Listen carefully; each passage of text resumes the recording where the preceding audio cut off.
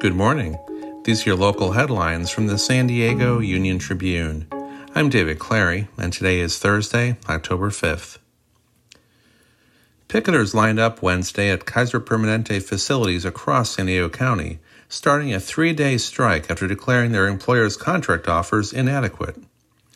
Kaiser later issued a statement indicating that bargaining had reached several tentative agreements on wages, hiring, and benefits. But the coalition of unions running the strike nationwide said that it is still awaiting a meaningful response from Kaiser executives regarding some of their priorities.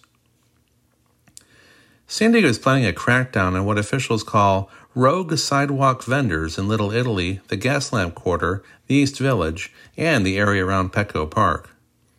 City officials are proposing new rules that would give police and park rangers broad latitude to immediately impound the carts of vendors they believe are breaking city rules, obstructing sidewalks, or creating unsanitary conditions.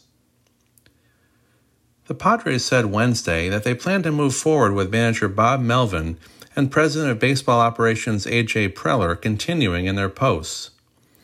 This comes after a season in which the Padres underachieved on the field, and Melvin and Preller navigate a frosty relationship.